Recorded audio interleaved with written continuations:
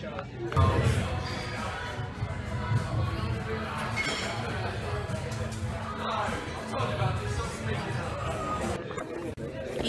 What can I get you?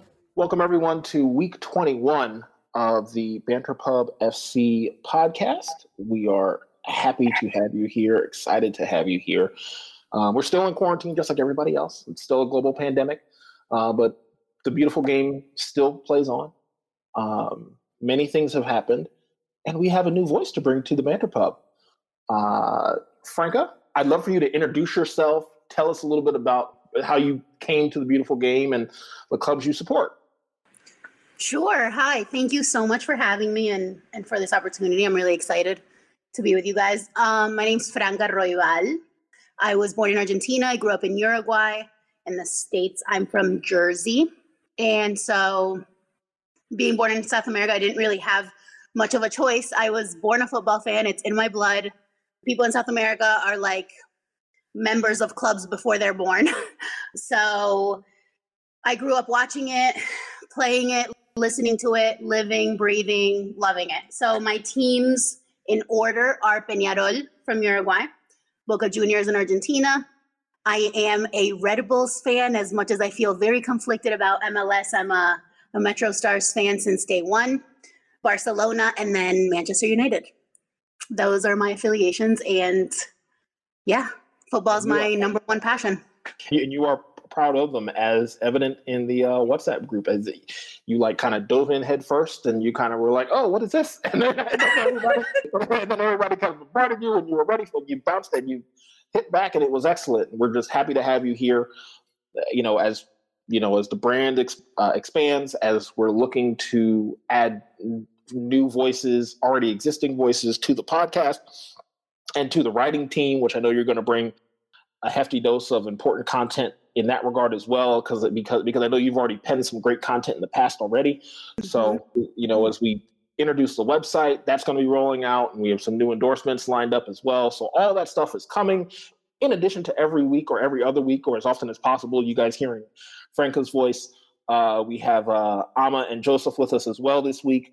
Jonathan will be joining us a little bit later for this recording. But in the meantime, let's get started on the first segment, and let's talk about what's been happening in the Premier League since we last recorded. So a few things happened. One of the big things in the world of sport was that Manchester City, their European ban was upheld by UEFA and the courts. Overturned. Overturned.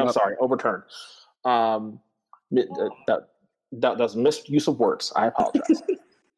But, I'm of the mind that I kind of half expected this because of how long it was taking, that it was going to end up going this direction. I, as a United supporter, I obviously did not want to see City get any kind of European attention whatsoever, at least for the next 2 years. It gives them the opportunity to add to their recent trophy cabinet, because let's face it, they didn't have one until they had oil money.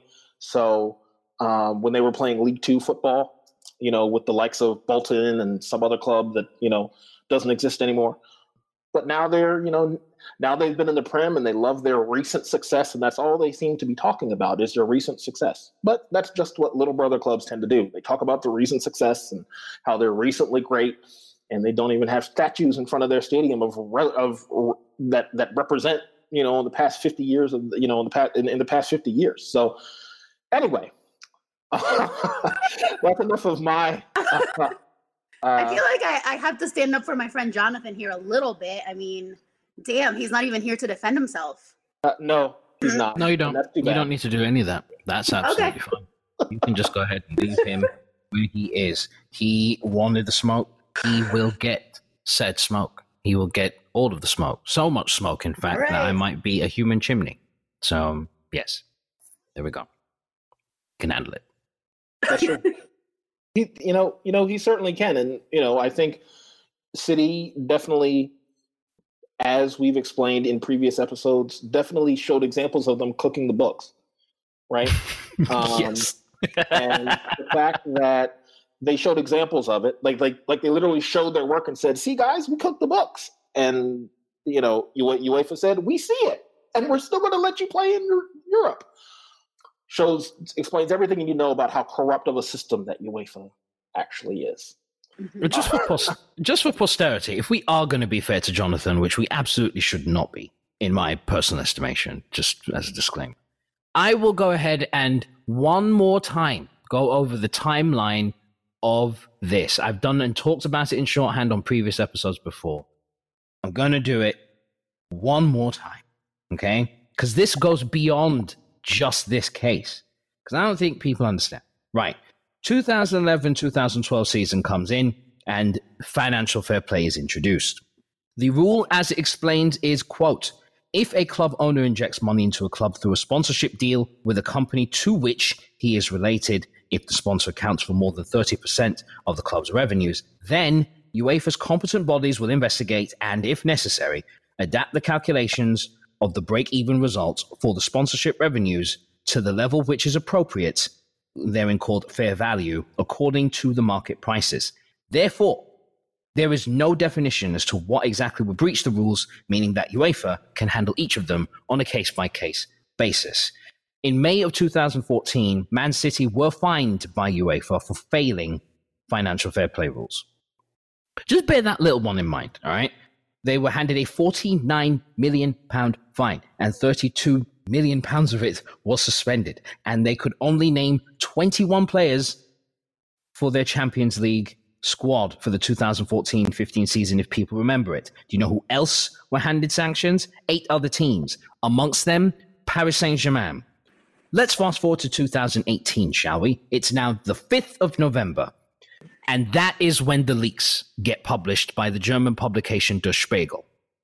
In it, they claimed that City's ownership company, Abu Dhabi United Group, channeled investment into the club in the guise of a sponsorship deal with Abu Dhabi companies in order to meet the limit on losses.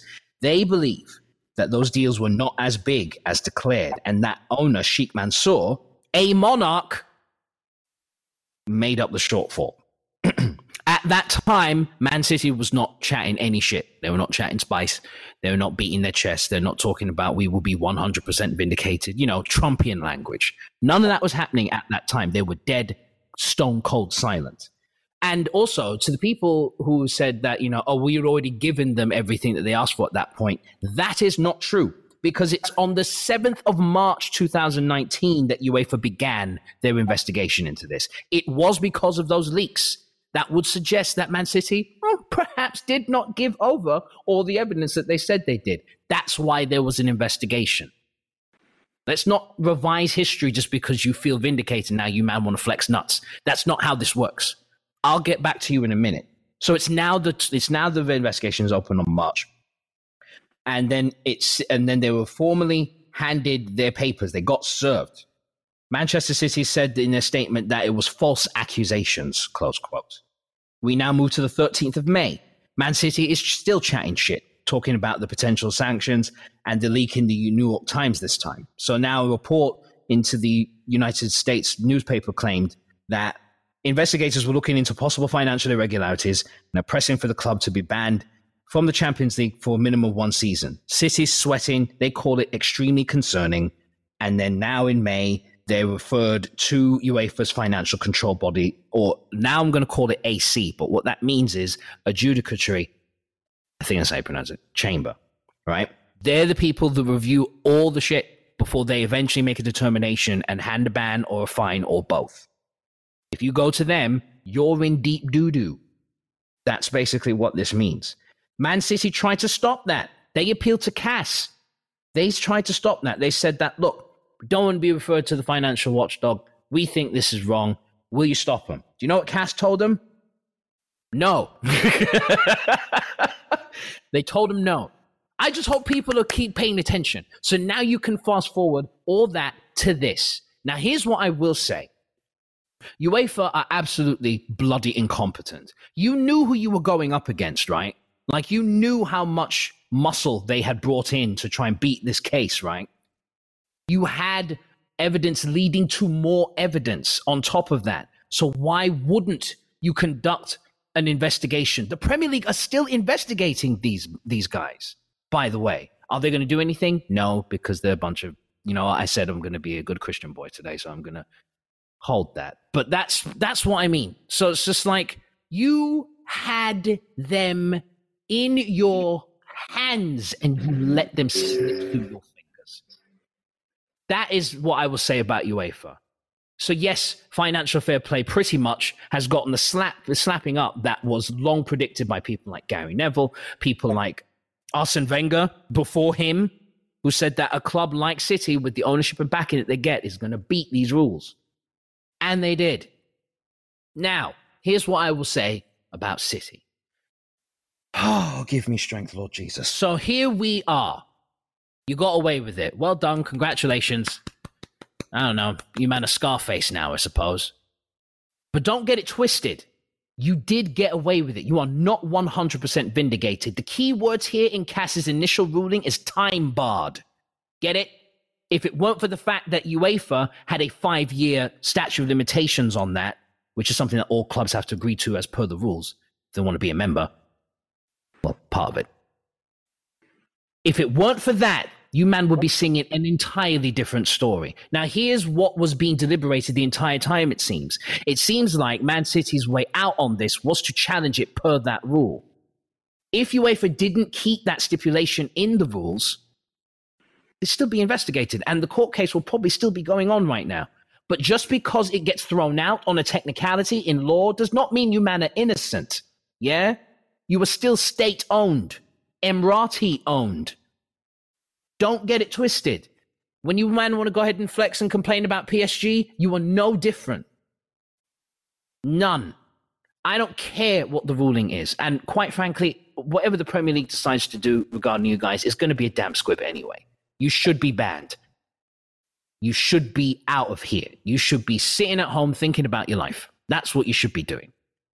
But enjoy your celebrations. Because from this point forward, I don't know what's going to happen to football, because as far as I'm concerned, financial fair play is supposed to do technically 2 things. One, stopping the mega rich from taking over the competition and buying out the competition, especially when they don't break even, because that's just financially irresponsible. 2, stopping clubs from going into administration. Now, what this verdict pretty much has delivered is failure on both counts, because in between all that, we've seen clubs, historic clubs, go into administration. Some fold, some don't make it back. They've been, recreated as former protest clubs and things of that nature, especially in the case of AFC Wimbledon, where basically that douche nozzle, can't remember his name, moved the club to Milton Keynes, trying to basically undercut the entire supporters' trust, so they created a club in their place. Now I believe AFC Wimbledon are above Milton Keynes Dons in terms of league position and league in the place in the football pyramid. I need to double check that. But that's the kind of sweet vindication that fans live for. But don't get this twisted. You man are not 100% vindicated. And we're still waiting for CAS to give the full deliberation, which they said would take a few days. It's been a few days. We ain't heard anything yet. But I think what it is it's done, and they're kind of editing it purely for how the press are going to consume it and how we're going to consume it. Usual thing in law. It's not new. I can't stand you lot. I will never stand you lot. From now on, you lot are known as Trump City. That's your new name. Man Trumpiston City, or Man Trumpchester City. I don't know. Trumpchester City. There you go. That works. That works for me, because you're not 100% vindicated. We know you did it, just like Trump. And you got hit with the fine for obstructing your own investigation. If you're so innocent, why are you obstructing your investigation? Please explain this to me. Like I'm 12. Yeah? You lot are dirty, just like everyone else out here. Do not act like all holy and thou and virtuous. You're not vindicated. Law's very technical, and you can get away with a lot of shit on technicalities, and you man have. And that is the facts. I'm done. And on that, I know, Franca, you had something loaded in the clip for Manchester City as well. All right. So I'm going to let you finish, and then I'm going to tell you. First episode, and I'm jumping into the deep end.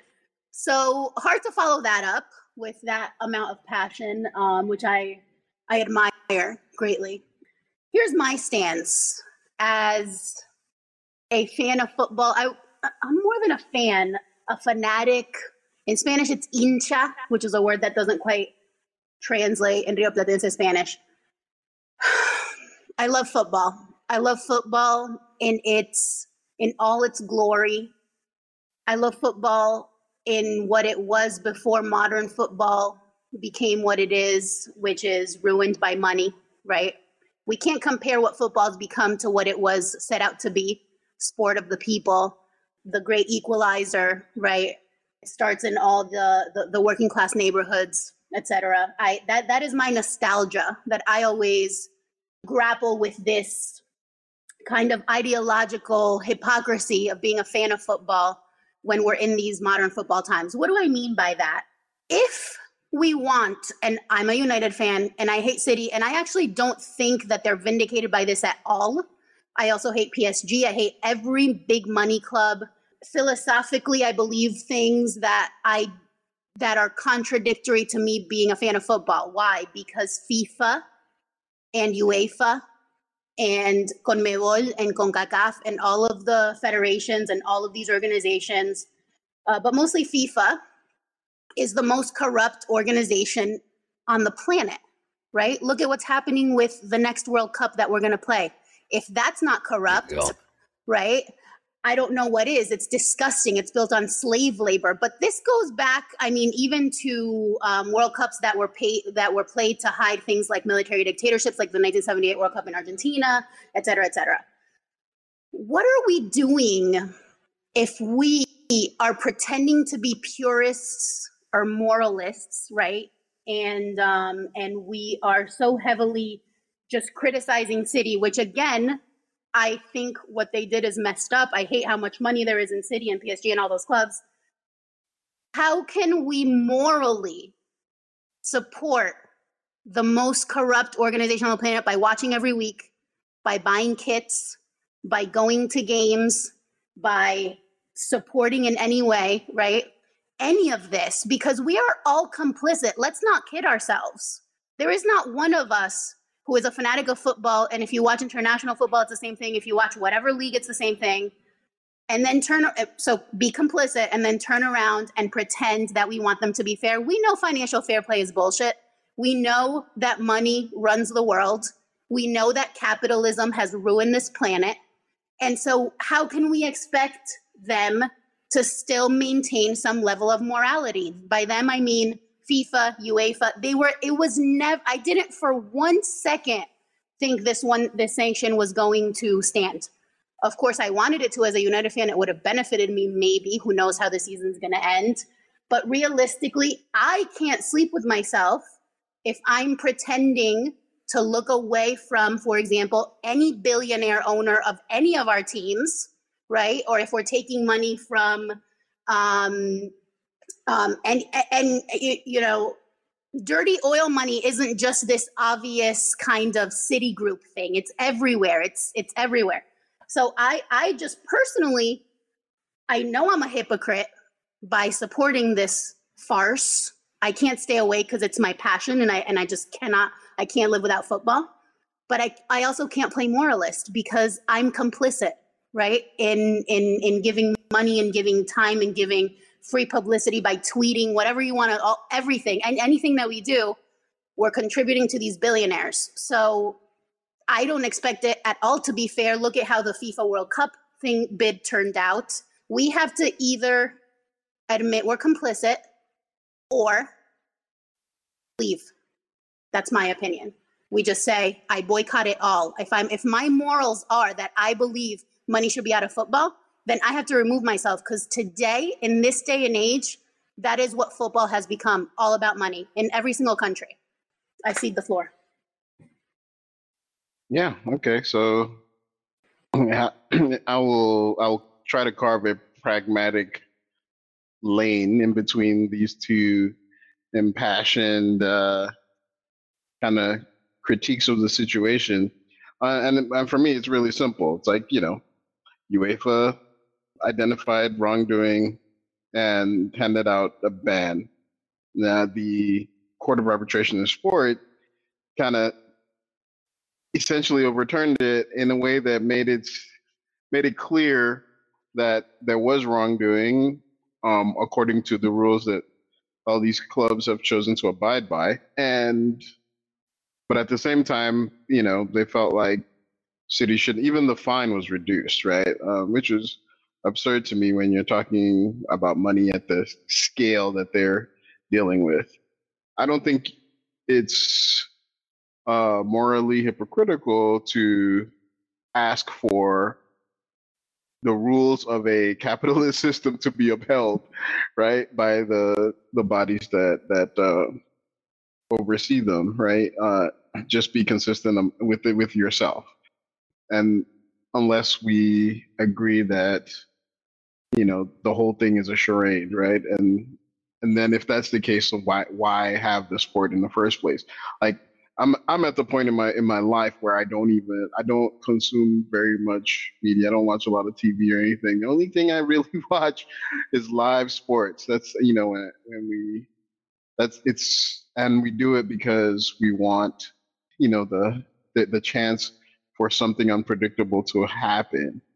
And that's I don't think I'll ever be able to remove myself from that desire. I find it deeply embedded in the human psyche to seek something novel, and sports is an outlet that it's mimeographed conflict, allows us to feed our tribalism while communing, right? At the same time, but yes, money in football, just like money in politics, just like money in most other human endeavors, is corrupting. And yeah, maybe I'm just not as morally, maybe I'm not as consistent as Franca, but I believe that we can at least hold folks accountable to the rules they signed on to follow. And that's why the overturning of the city ban. So, to me, what I expected is kind of a reversal, right? I expected the ban to be reduced rather than thrown out. That seemed like the kind of thing these organizations would go with. Instead, we're getting the out-and-out corruption outcome that we're like, oh, okay, you guys are just not even going to front. So for me, it's it leaves a sour taste in my mouth, but Franca's right. The whole thing's rotten, and so therefore we shouldn't expect anything morally consistent. It is what it is, and we'll have to find a way to move forward because apparently they're going nowhere, and there's no recourse. There's no real recourse, I guess. I don't see the Premier League doing anything significant to make the situation any better. So, the last thing I'll say on City and this ruling is, I said it before we started recording, I'll say it again. Pep Guardiola, keep Arsene Wenger's name out your mouth. And that's just fair. That's absolute facts on facts. We could just go ahead and get that one straight out. Like, and he was talking mad spicy. It wasn't just Wenger. He had the clip loaded for everybody. It seems, he was kind of doing a Conor McGregor after he had won, where he was just like, I'd like to say I apologize for absolutely nothing. The double champ does what he. That's basically what Pep Guardiola was doing that day, and I was just like, you need to relax, brethren. The way that he was chatting spicy about Liverpool, I was just like, okay. And I don't know. A lot of things were said in the last week that has given me kind of pause. And I don't disagree with the whole thing about the thing being complicit. Again, we are born into this system, so we are basically incumbent. The rules are incumbent before we even existed. And I understand that too. It's just for my money, these are the rules that weren't ones that I created. The sense of moralism is not necessarily based off of things independent from this. It's all inherent to their own mission statements, modus operandi, all that sort of stuff. It's the things that we have all been conditioned to expect. And when they're not delivered upon, there will be unrest. Like, there will be some friction there. And I don't disagree with the people saying that we can do better than this and trying to move the systems on from what it's always done. I also recognize the apathy on the other side. It's always been corrupt. Will always be corrupt, and we shouldn't expect anything more. But it is just that, apathy. And I hope people have, respect for that. Just because you are absolutely correct about the state of things does not mean that there won't be people that don't push and push and push for something to stick, because it does need to be done. And it's been done disingenuously to clubs much smaller than the ones that we've mentioned. So it's not as if consistency isn't possible. And I think that's a sense that everybody involved certainly gets. Some don't want it to happen, and for obvious reasons, and some obviously do, because it's literally what's written there. And that's the expectation that's been set. If that's no longer the expectation, and now we're going to do some Wild West business out here, then cool. I'll just go ahead and get on the phone to Justin and Stan Kroenke, and we can be like, listen, whatever weight you need us to move, we can just go ahead and do that. The money's got to come in from somewhere, right? And we'll just go ahead and claim it as a sponsorship of some sort. I don't know. We'll make up a company, get a shell company on the go and go ahead and launder the money through there, and then we'll go ahead and buy Kylian Mbappe, and we'll win the league next season. So that's basically what. If that's cool with you, man, I'm happy to do that. If that's what's really good, but I know you wouldn't be happy with that, and that is where the rubber meets the road, isn't it? But to each their own on this one. Me personally, I hope City get relegated at some point again in the next 10 years. That's what I hope happens. Will it happen? Probably not. But I would love to see it. And that's just where I'm leaving it. I defer to everybody else. Frank, did you have anything else before we hit a break? I just want to clarify one thing and agree with one thing. So I definitely think we should keep pushing. I'm not saying let's not criticize City. It's just the perspective of let's remember that we're all complicit, and just clarify to Ama that I by no means think I'm consistent. It's quite the opposite, right? Because I do feel that money should be out of sports, but here I am watching. So I think that I 100% believe I am that hypocrite. Otherwise, I wouldn't be here. But thank you for your rational response too, and I agree with most of what Joseph says. And we just don't see eye to eye on all, but that's what makes life fun. So yes, that's indeed. it. And when we come back on the other side of this break, we're going to start to dig into what's been going on in the Prem. A lot of things have happened in this significant amount of week. One team clearly got relegated, and we'll get into that. And then some other things happened some other shakeups happened in the top four. So join us on the other side of this break. Thank you for sticking with us. So, we're still here, still trudging along, and obviously significant things happened in the Prem between our last recording and you hearing this recording.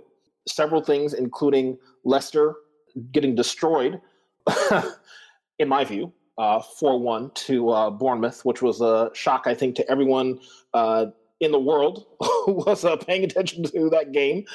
And then also something happened in North London. I'm sure Joseph and Ama are probably going to speak to that a little bit, but do we have to? Some team without trophies beat Arsenal. I don't know how it happened, frankly, because they're managed by Jose Mourinho, one of the most inept defensive managers in recent memory. So, I don't know what to say, but Joseph, Ama, I'm sure as Arsenal supporters, I'm sure you have something to say in regards to the North London Derby. Ama, do you want to start? Because mine's fairly short. Yeah, mine's also relatively short. I mean, I think what we observed in the North London Derby is it shows that no matter how good Arteta eventually becomes, no matter how well he's got these players playing and how much he's getting out of them, there's no substitute for quality, right? The lack of focus, the silly mistakes that led to those goals, yeah, that Arsenal conceded away at the new Tottenham Stadium, Yeah, it made the lesser team not lesser just based on history, but lesser on the day. It allowed the lesser team to come out on top with all the points, which is, it's a result that's deserved when you make mistakes of the nature that Arsenal did at the back, and we gotta take it on the chin. It is what it is. Um, and I can't really congratulate them. They accomplished nothing. What I will say, is that it did fire the team up to defend with conviction in the next match, which I'm more than happy to talk about ad nauseum. But I'll let Joseph talk about the derby, and then maybe we can shift. Well, first of all, I just feel like some praise should be showered on Alexandre Lacazette, because that goal was out of this world. Let's just state that for the record. That was absolutely incredible. I would say that it was a defensive lapse on Spurs' part. Obviously, they were trying to get the ball clear, but didn't really get enough of a hoof to it, so it kind of like bobbled to Lacazette. But Lacazette, from there, was just sheer world class. He absolutely levels it, top left bins, leaves Yuri sprawling for his life, but he knew he was getting nowhere near that. Loved the celebration afterwards. Yeah, I'm so in love with the camaraderie that Aubameyang, Pepe, and Lacazette have. It's just amazing. But yeah, great stuff. Love that goal. And I thought that was a signal of things to come. Like, out of nowhere, Lacazette drops in a goal like that, like his name's Randy Orton. He's just, putting an RKO on somebody. Like, it literally was a pile driver. Just absolutely beautiful shot. And then it all fell apart because, again, defensive lapse. And I know that everybody's been on and on about Arsenal's defending. Obviously, Liverpool learned from us when they faced us, so we can get into that later, obviously. But, we do need to build from the back. And I think that is probably the only thing that anybody should be talking about until it's done. Like, the centre-backs need improving. David Luiz can still do a job. I know people are raging about him always making mistakes, but it's because he doesn't have a solid defenseman next to him. Remember, David Luiz can do things that defensemen usually don't do. That's the reason why there's so much stock. And we're not really paying him that much. So, he's useful in this system, but he needs a linchpin back there. He needs somebody like, what's his name? Thiago Silva. Is it Thiago Silva? The defender at PSG that he was alongside for a bit. Yeah. It's Thiago Silva, former Thiago Silva. captain. Yeah. Some big fuck-off strapping mountain of a man that basically just, sees any striker coming towards him and just isolates that threat, if not absolutely crushes the crap out of him. Like that kind of thing. You know what I mean? That's where David Luiz excels. He gets to go forward. He gets to drop in amazing passes from seemingly the other side of the bloody stadium. He can do a job. Free kicks, he's good at that. Set pieces, absolutely. Total threat. Maybe it's the hair. Who knows? All I know is that as him being your talisman in defense, that's not why he's back with. He can tackle and stuff, don't get me wrong, yeah. But he's better as an extra attacker. He's better as an extra threat. He shores up the midfield a little bit. He almost operates like a defensive midfielder without actually making those movements. It's really strange. Kind of like a little bit of a regista role, but for a defender. He's definitely somebody who's a ball-playing defender, but if he doesn't have somebody who's as good as him to play the ball to, then mistakes get made, as we've seen time and again this season. So it's the same story. Buy a world-class centre-back, please. I'm sure Upamecano would love to come. I hear Koulibaly is not doing anything this summer. I don't know. Maybe think about, giving them Ozil in. I'm just saying, we'd be killing two birds with one stone. Okay? So hear me out on this. We need to get the wages down. Cool. Send him to Italy. I'm sure they have plenty of money down there. I'm sure they would be very happy to have him. Koulibaly wants to play in the Champions League, so he's not going to Arsenal this season. Well, he's not. Well, he's not. Well, he's not going to. But he's not going to City either, because I very much doubt that he wants to play in the side with Otamendi. Let's relax, all right? Like, chill. It won't be Otamendi as his partner. Otamendi should partner. You know, I don't know. Otamendi should partner like a pillar somewhere in a building, like a post in a shack that sells, you know, meat pies. He's not a defender. I do think that, you know, I think somebody counted once that we had like Arsenal had 10 center backs on the books, which is absurd, an absurd number. And the reason why we have so many is because we've needed center backs for so long, and we've been trying without actually doing the real investment work. And I will be 100% frank, Arsenal's academy is fantastic at producing attacking players, but not so much on the defensive side. And I would argue that even at the youth level, the style of play lends itself, you know, it's more technical and less about I think the incentives lead to more attacking players. And so some players who could probably do well are molded into midfielders and attackers. And so we're not seeing that production there. So if you're not producing them in your academy, then you have to buy them, right? And it doesn't mean you have to spend $1 gazillion, but you have to get them younger when there's upside. And, you know, we lost the opportunity to raise up players, and sometime through bad luck, like I think Holding will eventually become a decent, you know, Premier League standard center back. But, you know, at the moment, you know, we're hurting for that kind of quality.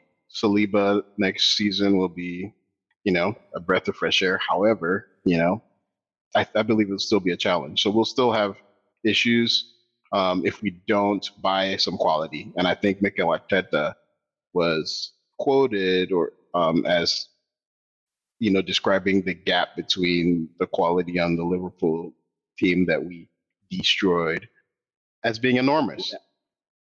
Right? You know, I think for Arsenal's sake, I mean, you both are right. Building from the back is incredibly important. I mean, at United, we're still trying to figure out who's going to be the best partner for Harry Maguire. We have that same kind of cycle of, well, it could be Eric Bailly, it could be Victor Lindelof, it could be Axel Tuanzebe, it could be, you know, we have all these options, but we're still trying to. We don't have half as many center backs as Arsenal does on the books. Right. But well, and you've had injury problems just like City. Yeah. You've also had injury problems in that area as well. So like it's hard to like. I believe in so my favorite formations include a center back pairing, right? And I think it's really important to get that balance right. For the longest time in the dead years, in the waning years of the Wenger era, we still had a decent center back pairing, and you know, Mertesacker and Koscielny, who worked well off one another when they still had knees and a little bit of pace, and you know, and the German was fantastic in the air, and Koscielny was quick, and we were able to leverage that. However, we never had the tip of the spear, right? You start building your spine, never replace Vieira, you know, and so we've had these problems and we failed to rectify them. When we try to buy into the modern era by buying Ozil, we saw some limited success because, you know, he's not going to get you the goals, he's going to get you the opportunities. And then you eventually add Sanchez, then all of a sudden you see Arsenal blossoming. But at the same time, we're starting to teeter-totter on attack and not defense. And so we've been through this cycle of, you know, it's taken 5 years of expenditure and smart trades for Liverpool to get to where they are. It's taken $1 gazillion. Is it up to $1 billion now? Or we can't even tell because you guys cooked the books. I was going to ask Jonathan. but the numbers probably the number is probably is pretty doggone high, and the investment that it took to get, a really quality side together to compete for the championship. So I know we have a long road ahead. So like, don't play the Champions League. Just say the Prem. They haven't won big years yet. Don't do that. Go ahead. Well, so the fact of the matter, and that's really what I'm concerned about right now, is the Premier League, because we're so far removed from that possibility that it's, I have to take it where, look at the challenges that we should be aspiring to at the moment. I think in Liverpool winning the Champions League, they really were trying to win the league. Like, that's what they wanted more than anything. But so I feel like by constructing that team, they did blow it. I mean, it's not the first time they slipped up in pursuit of a title. Sorry, but you had that was awesome. You are killing the game right now, bro. He's just killing the game out here, son. No. So what happened is I wasn't here last week, and Jonathan was talking mega reckless about Arsenal. And I was like, wow. I mean, it's a day ending in Y. It's a day ending in Y, Armour. When is he not chatting absolute bare shit about Arsenal? And indeed, every other football club. He was literally the one trolling. He made trolling cool on this podcast before we all got him. Like, that is just raw facts. Like, Frank, I'm going to bring you up to speed on this, all right? You know the reason why we're like this? It's because of Jonathan. Jonathan is the reason. I had completely misjudged the situation. I'm shocked. I'm gonna get you a timestamp and an episode for you to listen to. You just watch when Jonathan's on. He's in ether mode. He's just merciless, relentless. We still gotta get that sound clip of the ether. Wow! I'm shook. I can't. We'll work on it for next week. Ether beat. We need to get a soundboard in general, but we'll sort that out one day. Sure. So I guess in conclusion, right? Arsenal we have quality problems. Obviously not at the front, and I'd say both our senior players and junior players are doing well up front. It's really in the back and in the spine. I want to put, just like Joseph mentioned, want to shout out Lacazette for his performance. Like, he always gives 100%. So I've always loved him. So I think he's the first player whose name I got on the back of a jersey. I had a policy of never, I'm wearing my own name on my back. If I'm going to put a name, it'll be mine. But I was so inspired by his effort, like the way he plays, whether he's getting goals or not, he's working really hard and fighting for the team. And anyway, so I admire his effort. So I'm going to shout him out. I'm going to shout Emiliano Martinez. Fantastic job. Stepping in. He's been with the club forever. Yeah, he's been amazing. He stepped in. We've not missed Leno, which is saying a whole heck of a lot. Because we had a man like David Ospina, right? Who is a great keeper, but you felt like there was a drop-off, right? Like there was you didn't feel as secure. That's saying something, right? Even because we had over-the-hill Petr Cech, right? And so there's and then this is the first time I felt so good with a backup keeper in between the sticks for us, and I'm really, especially given that he spent so much time in his career with Arsenal, staying and just riding it out. He's like, yeah, I'm going to fight. So he got his opportunity, and he's killing the game right now. I don't think he's committed an error yet, and I'll be frank, he saved the win against Liverpool in extra time with this ridiculous save. The man's been automatic since he came in. So much love to those two, and that's my last word on the derby. Well, what do you have to say? I mean, I'm shocked that you guys didn't roll right into beating the champions. I didn't know that we could actually do that, Neil. But since you've mentioned it, let's go ahead and talk Liverpool Football Club. How you doing? It's your boy. How are you? I heard that you, man, were trying to get 100 points this week. Oh, that's cute. Very cute. Very adorable. Yeah. Another slip up. Another slip up. You lot so genuine. Like, I mean, I'm not even trying to be condescending to you, man, because you really thought you were going to have a special season. But you know what's more remarkable than you winning the title in 30 years? Coronavirus. How does that feel for you? Is it sinking in yet? You couldn't even have a proper parade for obvious reasons. And if you did have a parade, we'd all be descending on Liverpool to beat the living hell out of you, because what are you doing? Social distancing, wear a mask. Thank you very much. Now, on that topic, how does it feel that your season ended up being as remarkable as, say, I don't know, Manchester United's 5th time winning it? Well, that's not necessary. That's not was it, where they were just like, oh yeah, we've got like 3 million. Chill. We'll just go ahead and throw that in the back. I mean, if you're gonna throw a haymaker, just say it reminded you of Leicester's random win. Like just Leicester's, the reason why. Okay, I see where you're going, but Leicester's win is far more significant than Liverpool's because it's the first of their history. Yes, and considering what they went through, just even 2 seasons prior, they were battling relegation. Then man came back and did what? That is absolute. No one saw it coming. The bookmakers changed the rules. That's the sad part. The bookmakers changed the rules for how high odds can be because they paid out so much money. And they don't like to do that. No, certainly they don't. But yeah, I'm sorry, but Liverpool's win isn't even as significant as Leicester's. Not in my mind. I mean, yeah, you're right. I guess I didn't put it in that context. It was really the asterisk season, right? And I've unfortunately, because they put a good team together. I won't take that away from them. It's just, sorry, guys. Yeah, sure. It takes a lot. Like, there's been a lot, we've had all these conversations in the media and and with Liverpool fans about this being the greatest Premier League team ever. And that kind of talk, so disrespectful, so ahistorical. You tried it. It's so trash. It's such a trash take.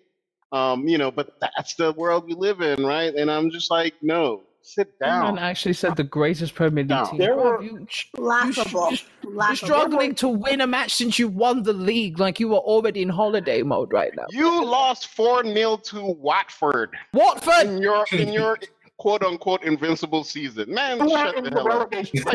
Right now. In the relegation zone this very minute. Their man are looking at championship football right now, cuz, and you lost to them by how much? 4. Yeah, that was super trash. So yeah, that's the thing that's been annoying, is that the crowing and all that, and and it showed. Who was it? Was it right after they got the guard of honor at? They got their first guard of honor and then got slapped. Again, I was like, I'm saying, like, there's too much crowing, and it's like, you gotta keep it together, gang. Keep it together. If that's what you want to do, chase history, like, do that.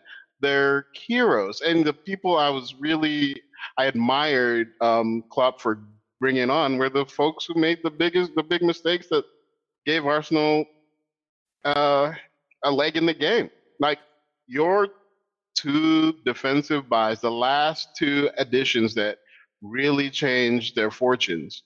Because they were never, you could have the same front 3, same front 6, and they would still be conceding goals, right? Getting Alisson, getting VVD, leveled them up, right, to where they aspired to be.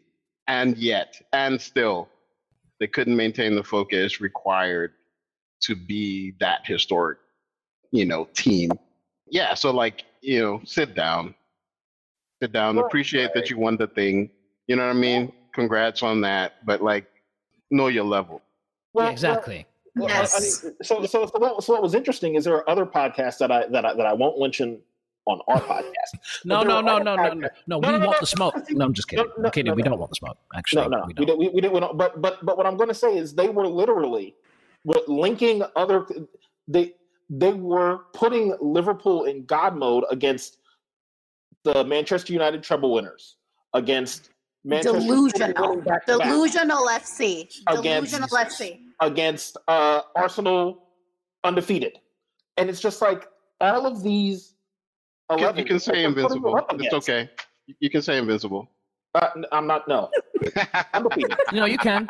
You should actually. It's proper. I mean, it's proper. it's facts. It's proper. facts. We got to It's give just- credit where it's due, right? Exactly. Thank you, Frank. Thank you, Franca. Thank you. You see, you need to be more like Frank and Neil. Look at that.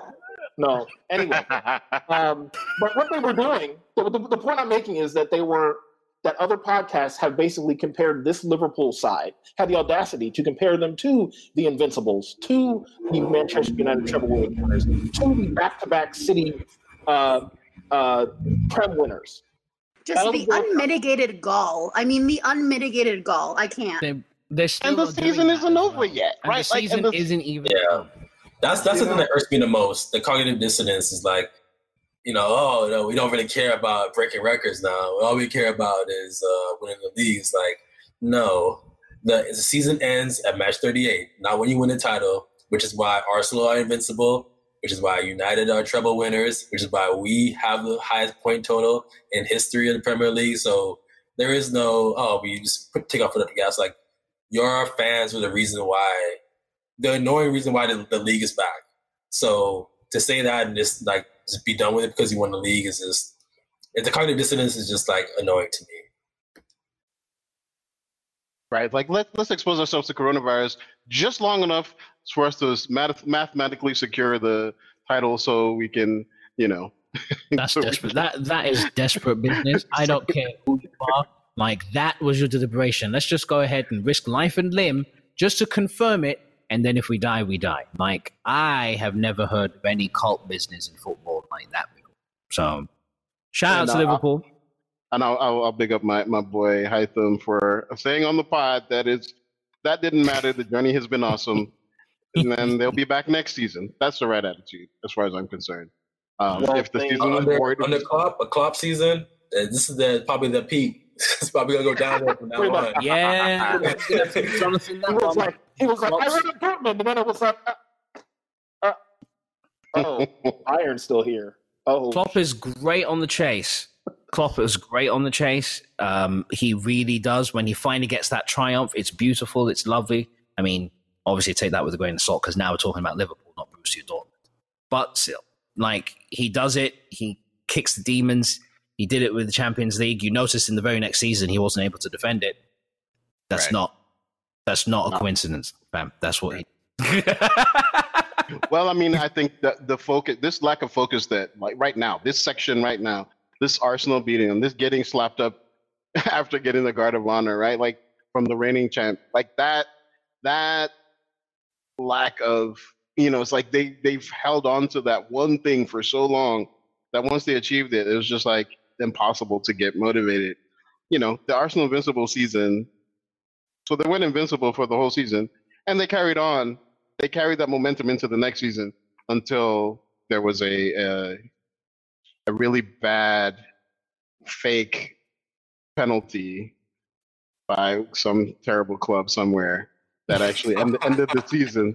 But the point is not that the run ended.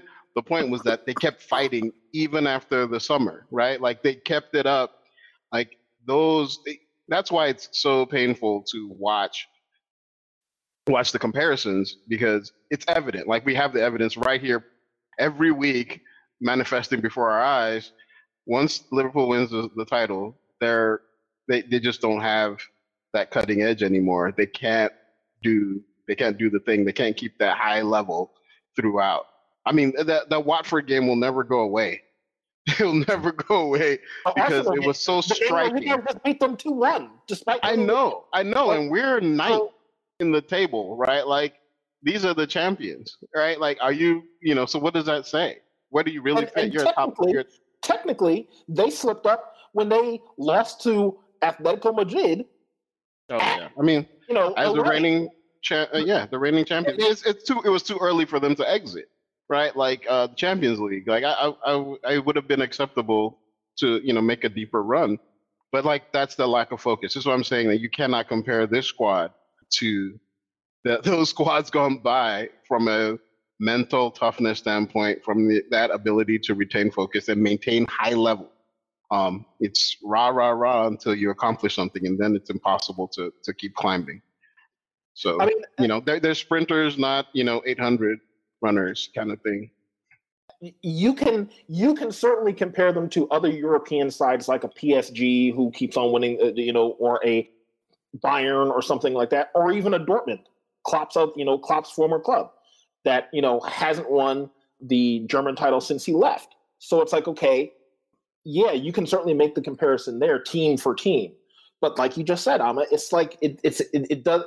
And now this is not us piling on Liverpool because for this particular episode there isn't a Liverpool supporter on this episode. This is just to say that other podcasts that won't be named have decided to kind of throw haymakers against these big sides, these historic sides that were significant in not just Premier League football but also world football, and cause seismic shifts. I mean, people still talk about the Arsenal Invincibles. They still talk about City winning the title back. They still talk about those sides that won the title back-to-back. They still talk about the only team to ever win the treble in Manchester United. We're the only ones. So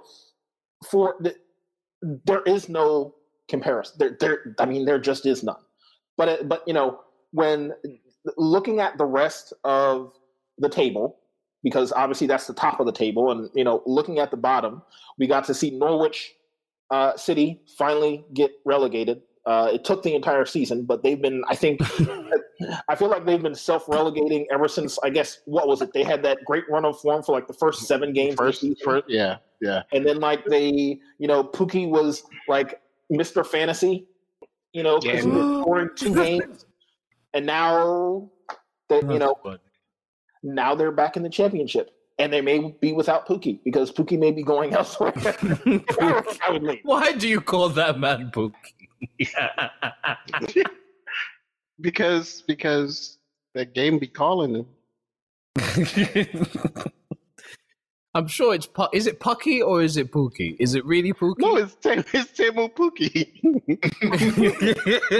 I know how to pronounce a name. Because when you talk about Pookie, I'm thinking you're talking about Mangan, like down the block, talking about, Pookie really doesn't like it when you beat him at FIFA. Like, Pookie gets really in his feelings about it. Don't make Pookie angry. Because if there's anybody who's a big bastard mountain of a man that can score goals and his name is Pookie, I would believe that. But I'm thinking of a completely different Pookie entirely, so I'm so sorry. Well,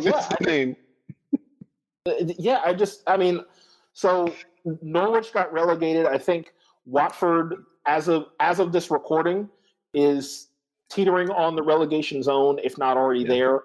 They're still up, but they have a bad goal difference. And West Ham is out of the relegation zone. For now, shockingly, because I think everybody assumed the bubble team was going to go down, and I only call them the bubble team, but they are. They will. Yes. Yeah. Don't worry. And we saw, we will include them in this segment before we go on to the championship segment, because the championship segment will be reserved for something else, some major news. But we also, unfortunately, are going to be dealing with Leeds next year. And you feel welcome back. We're going to be singing that for 38 weeks, and then they're going to go back down again. Maybe without their manager, which I know, Franca, you wanted to heap praise on, so I'm going to give you the opportunity to do that. But I'll just very, very short, because I have been waiting years for this to happen, years to see my boy El Loco Bielsa just in his tracksuit, sitting on the sidelines on a cooler and just drinking his coffee, and have that be on NBCSN. I mean, it's priceless. I cannot wait. I'm ready. I'm ready, and that's it. That's all I'll say. Well, I'll just add, and Frank, I'm sure you're going to appreciate this. In the summer, Calvin Phillips, if you want to go to a better United side, just call Manchester up, because obviously You have there's no reason for you to be at Leeds anymore, brother. There's no need. Let's do this. So, Let's do this. And I hope that by the time they play each other, that we're allowed to travel again, because I will be there just with bells on. I can't wait. And hopefully we slap them up 5-0 or 6. Yes, that too. I mean, that too. That's fine. I just want to see the other side in the Prem. I mean, we're talking mad spicy, but what happened the last time you man faced Leeds? Do you remember? We're not going to bring that up. We're just Chill. This is a Bielsa appreciation segment, okay? Like, that's all it is. Look how swiftly they tried to change the subject, Alma. Do you see that? They're just like, yeah. Nope. Yep, they sent the feds in, redacted. See, I'm claiming censorship. But see, quite frankly. Guess what? We were a different United side back then. So were we not? We and dare I say we are a much better team now. And in the summer, if we make the moves that we are intending to make and make the additions and subtractions that we are intending to do, then Leeds does not want this. They don't want it. Bielsa can coach the greatest, and they might score 1 goal, but that might be it, because the result will not be the same as it was in the past. I promise you. We will not lose to them twice next season. I am making that decree right here this week. We're not going to lose to them twice next season. I promise you that. I'm philosophically opposed to making statements like that or to making predictions. I believe very heavily in football karma. As a Uruguayan, we are very pessimistic by nature, even though we've won World Cups. And we will talk all the trash after we beat you, but we will never talk trash before we play, because you just never know. So I'll keep my mouth shut on that one and see you after those games. I don't believe we're going to lose to them. But, go ahead, Nam. I'm sorry. I just welcome Bielsa in the Prem, man. Like, dude is a certified character. And, I think, was he at Lille? They had a really good run in Ligue 1 where he was at Lille, and he was, but the players just couldn't keep up with the style he wanted to play. But he was effective. Like, it's, you think, whatever, Klopp plays heavy metal football or whatever. This guy is it'll be amazing to see him at work in the Prem. And I feel like we're lucky right now to have the kinds of managers we do have in the Prem right now, and match wits against one another. So we'll see what he'll do. Like, this guy might have the deepest coaching tree of any active manager in the game right now. Like, he has many disciples. Mm-hmm. Mm-hmm.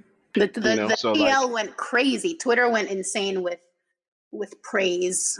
So it's going to be exciting for sure. His camera skills will really come in handy when VAR is. Oh man, I can't wait. Yeah. Well, if they ever do allow the stadiums to be open, one thing that I will give Leeds is that Elland Road is a cauldron of noise. Those supporters are absolutely insufferable with how loud they are. So anybody who's playing there on the road, be prepared. They do not make it easy for anybody who visits. And certainly not for Manchester United, which I've got to say, I'm going to call it straight out. First meeting, Leeds, Manchester United. Leeds wins 2-1, 89th minute winner. First of all, that's bold. Nostradamus over here. First of all, there's only one United club that scores in Fergie time, and it's not Leeds. Let's just there's a reason they call it Fergie time. They don't call it Bielsa time. Bielsa's great. They just don't call it Bielsa time. And that's a very bold prediction. We will see that first match if that happens. But with the rest of the shakeup with the table, I mean, we have what I guess West Brom still has a chance to I think they're gonna. I think they're gonna make it. Hold on, real fast though. Does Leeds still have the racist keeper on their squad? Casilla? Kiko Casilla, don't you? We talked about it. Yeah, we did. We talked about him. Yes, they do. They still do. Okay. Yes, they do. So I have smoke for them.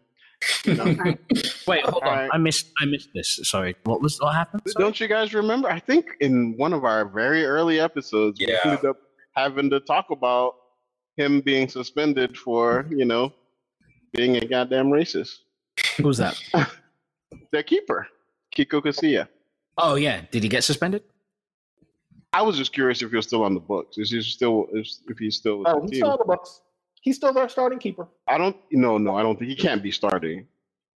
I'm gonna go check. But because that's trash. Yeah. But he got an 8-match ban, but okay. That's the maximum that the league can dole out, though. They can't give more than an 8-match ban. I think it's either 8 or 12, but usually they can't.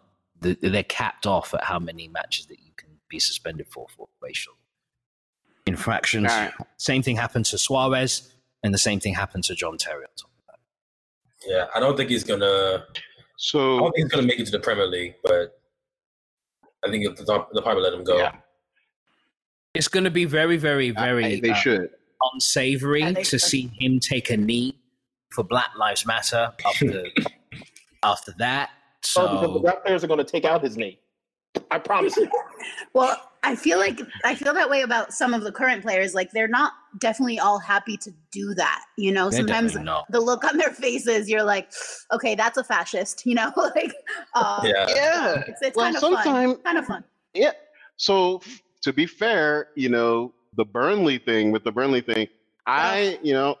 are the guys to me. Like, if you want to say people who have standing racist face, it could be quite a bunch of players on that Burnley team. However, I was really heartened by Ben Mee's response to the silly banner, in the sky, and that gave me a little, it gave me cause to pause a little bit, with my assessments, because if there's a team that looks like, half your squad with, turns up with the weird paraphernalia in their closets, it would be those guys.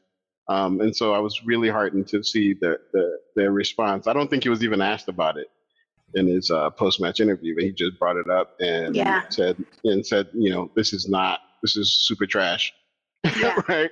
I appreciated that. Go for it, Frank. No, I was just going to say he was asked a different question. He's like, "We'll talk about that later, but more importantly," and then he went on to do his thing. So that was good. Yeah. So by all means, Leeds, drop Kiko. You're going to need somebody better anyway to stay in the Prem. So fix up. But also looking at the rest of the relegation. I'm sorry, not the relegation. The promotion playoffs. Obviously, there's one slot left, and there's 4 teams playing for it as it stands right now. In that position are Brentford, Fulham, who were just sent down 2 seasons ago, Nottingham Forest, and Cardiff City, who 3 seasons ago were in the Prem. Of those 4, any of those 4 could potentially be pushed up into the Prem. I really, and next week we're going to have an interesting segment focusing on maybe some of those players, what they would look like in Premier League kits in future seasons. But speaking of this year, or looking at next season and being realistic, I mean, obviously, I could see a situation. I mean, West Brom was recently sent down, and they're going back up potentially. And then we have these other, we have Brentford, like I said, Brentford, Fulham, Nottingham Forest, and Cardiff City. Obviously, Nottingham Forest has a history not just in the Prem, but history with the FA Cup as well, and the League Cup, European Cup too, and the European Cup, which some clubs, which some clubs haven't won yet. But we're not going to get into that. But I mean, some clubs can claim they've won big years and other clubs can't. That's just the fact of the matter, guys. Sorry. When we come back, I didn't want to talk about what Leeds did to you in the FA Cup, though. We're not going to talk about that. Yeah, exactly. We're not going to talk about previous seasons. We're only talking about. Please, Neil, continue. Absolutely. Now. Please feel free to keep chatting that spice. We're just acknowledging again for the record that you weren't ready for the other kind of pepper that I was coming with earlier. That's what I'm saying to you. Listen, it's. Some of us can handle Scotch bonnet on our food and some can't. I understand.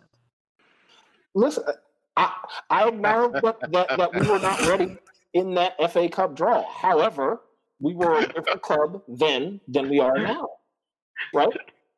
If the club today played that Leeds club back then, we destroyed them. It wouldn't even be close. Particularly with Bruno Fernandes in our midfield instead of Ander Herrera and Pereira and whoever else. I can't even remember who was in our midfield, let alone our center backs in that game. A lot of ifs and coulds. Yeah. Well, all I'm saying is when I am excited I think we're all excited for Bielsa to be in the Prem this year. As was already previously stated, he has a tremendous tree.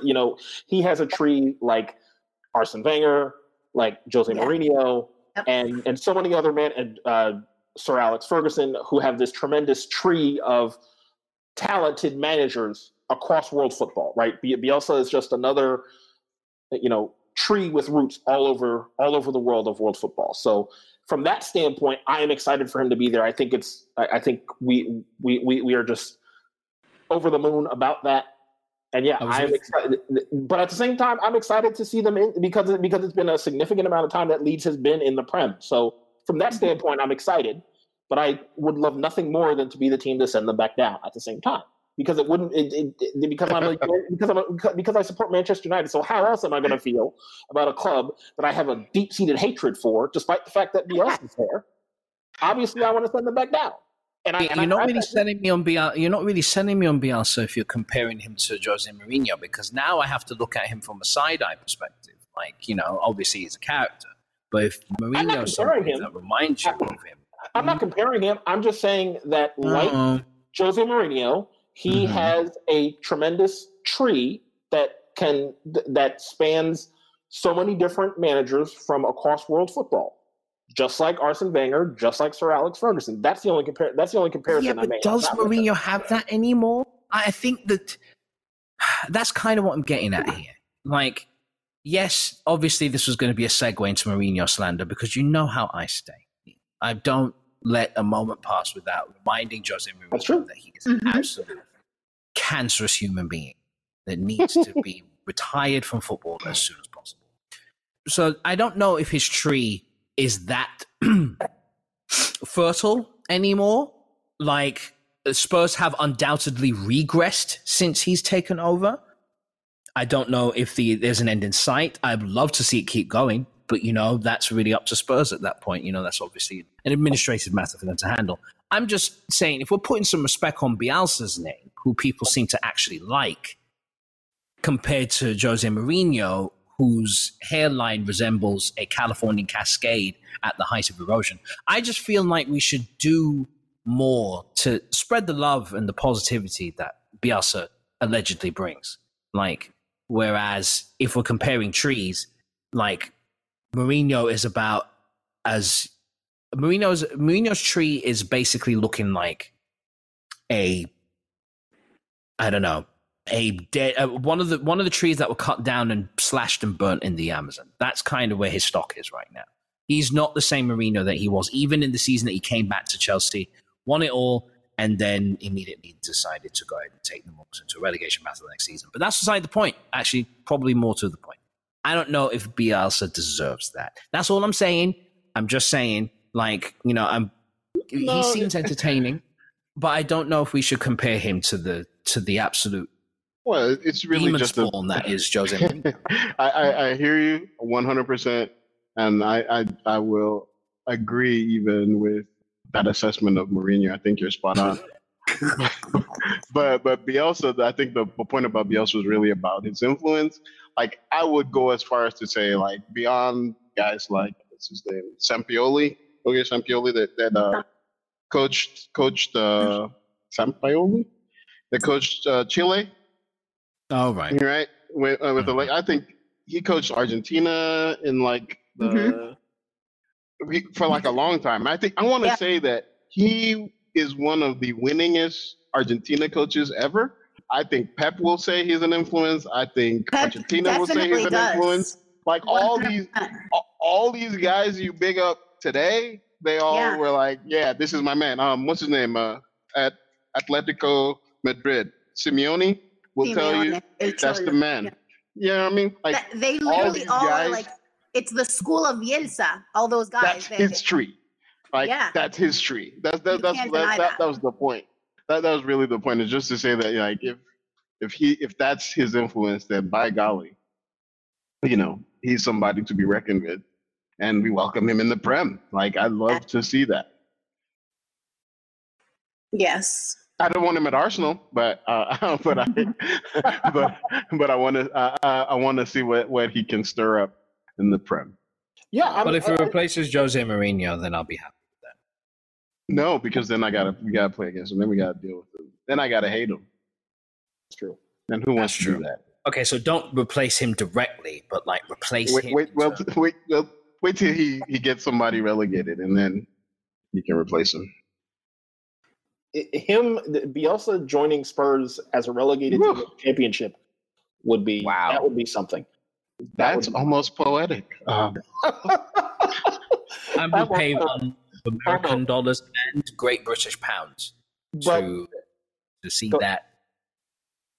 No, that's it. Go ahead. That was okay. The only other thing I was going to add to kind of wrap this segment before we move on and cover one more piece of important news is that, you know, I think, like I said, I am excited for Bielsa to be there. I am excited to see how his style of football is implemented, not just in the Prem, but also in the Club Cup, also in the FA Cup as well.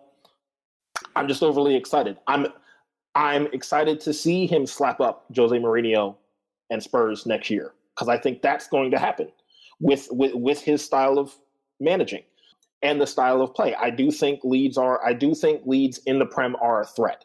I think Leeds could be where Wolves are now, meaning they could potentially be a consistent threat and consistently in the Prem for a number of years after being called up. Right? And that has a lot to do with Nuno. There are a lot of comparisons right now to Nuno's success to what Bielsa can do. We already know what Bielsa can do, but managing a Leeds team that is on the rise, right? As a United supporter, it does pain me to say that Leeds are on the rise. That notwithstanding, they are obviously on the rise, and having Bielsa as their manager only helps them. Having in a previous segment, Ama brought up, protecting the spine of the team and having a respectable center defensive mid, and having a center defensive mid in Calvin Phillips as that linchpin of your spine is literally going to win them a ton of games. If there is one player that I cannot wait to see in the Prem, is Calvin Phillips. I can't wait to see what he does stopping goals and doing the things he was doing in the Championship. I can't wait to see it in the Prem. I just can't wait. But Franco, did you have something else to add before we moved on? Nope. Okay. I'm just so excited. All right. So when we come back from this break, we're going to talk about one more thing before we end the episode. And join us on the other side of this break. The goddamn sauce. 9 different flavors, same goddamn feeling. Share our passion for sauce and discover the full goddamn range at www.thegdsauce.com. Boss up.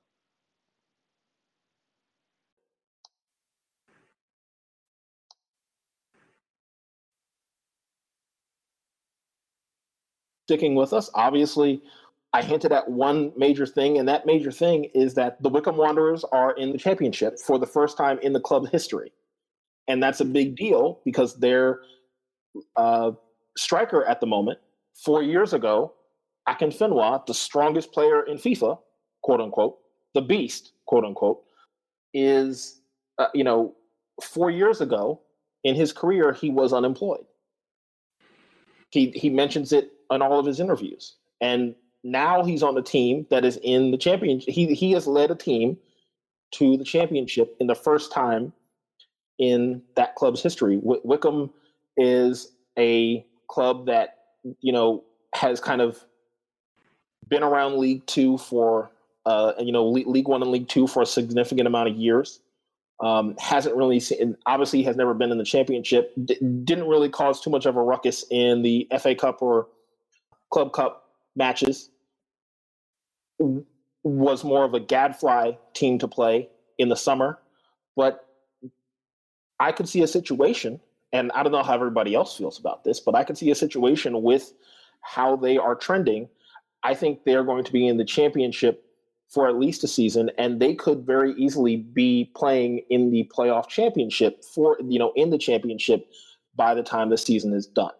So I'm curious. Okay. I mean, obvious, and that's just me kind of seeing their body of work up until this point, seeing them fight for as hard as they have, seeing them kind of build, as Amma said previously in a previous segment, building from the back, right?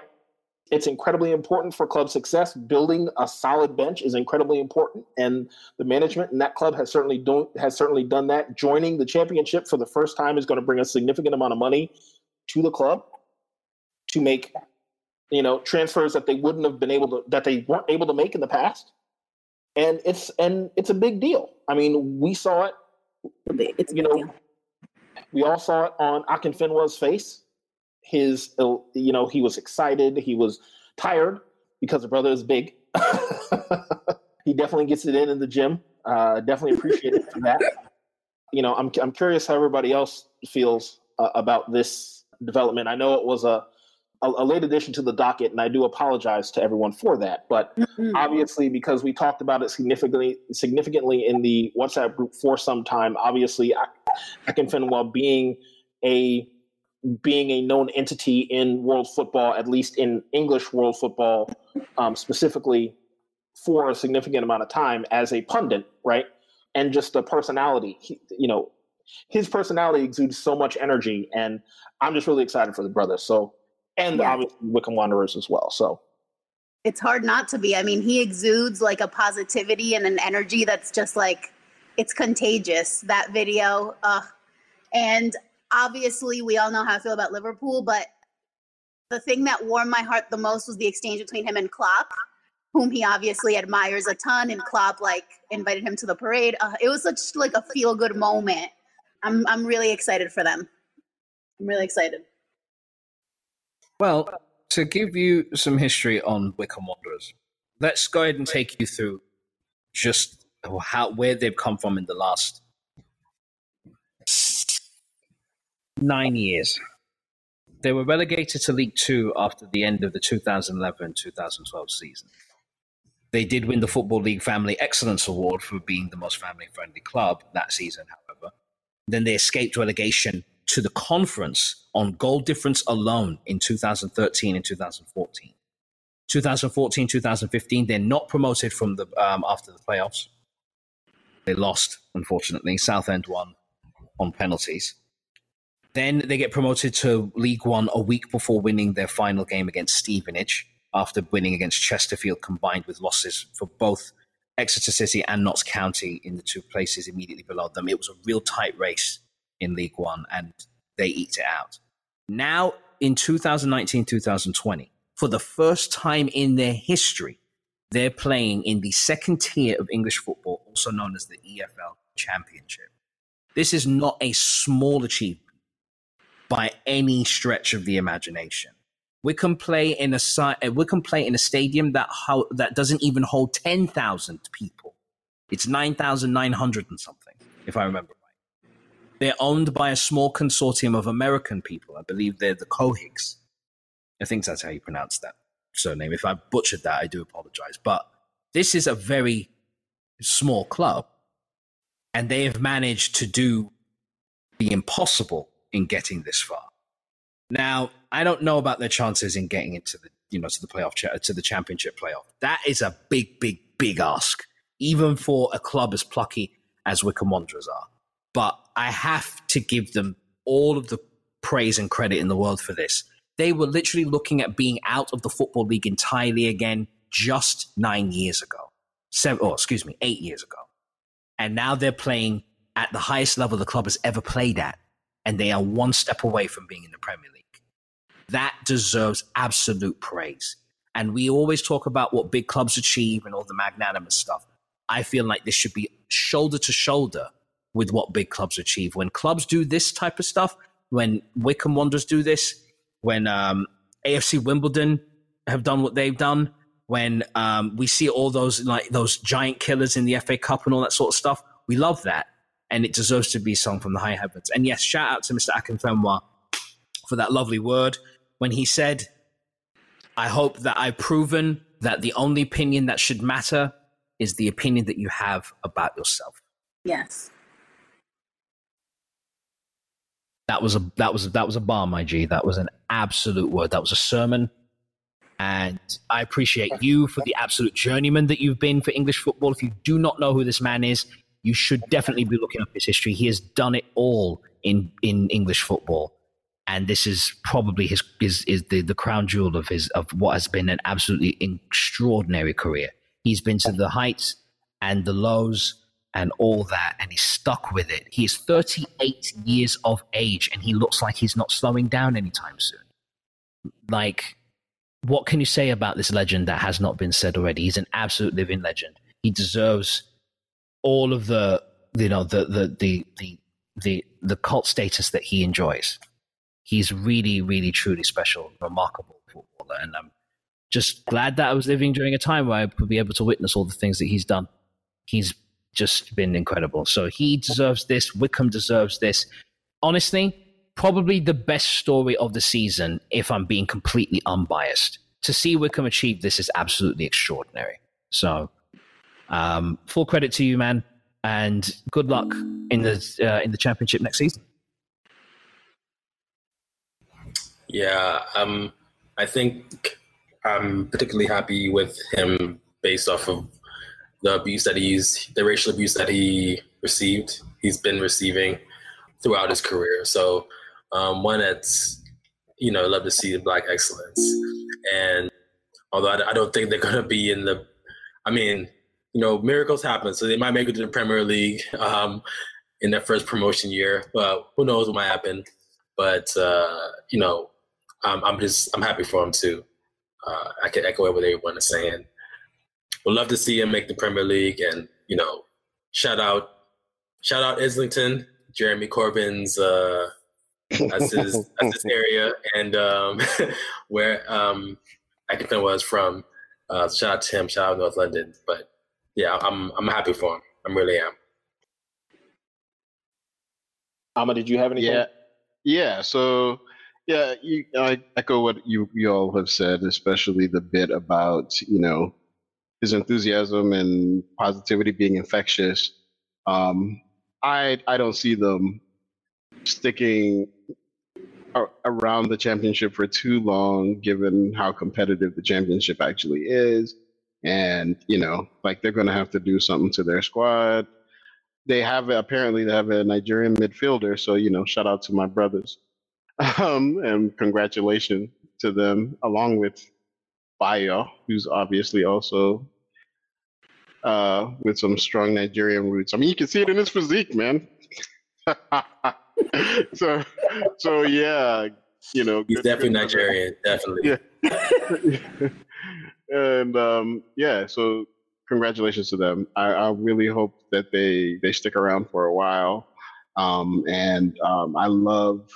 love that, these stories still happen in football, especially with him.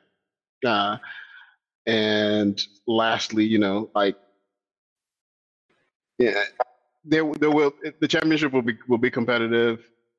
I hope they hang around for a while and continue to bring joy to their fans, because like Joseph said, I know it's a really small stadium, and it will be cool for them to shake things up and stick around for a while. and get better. And hopefully there won't be.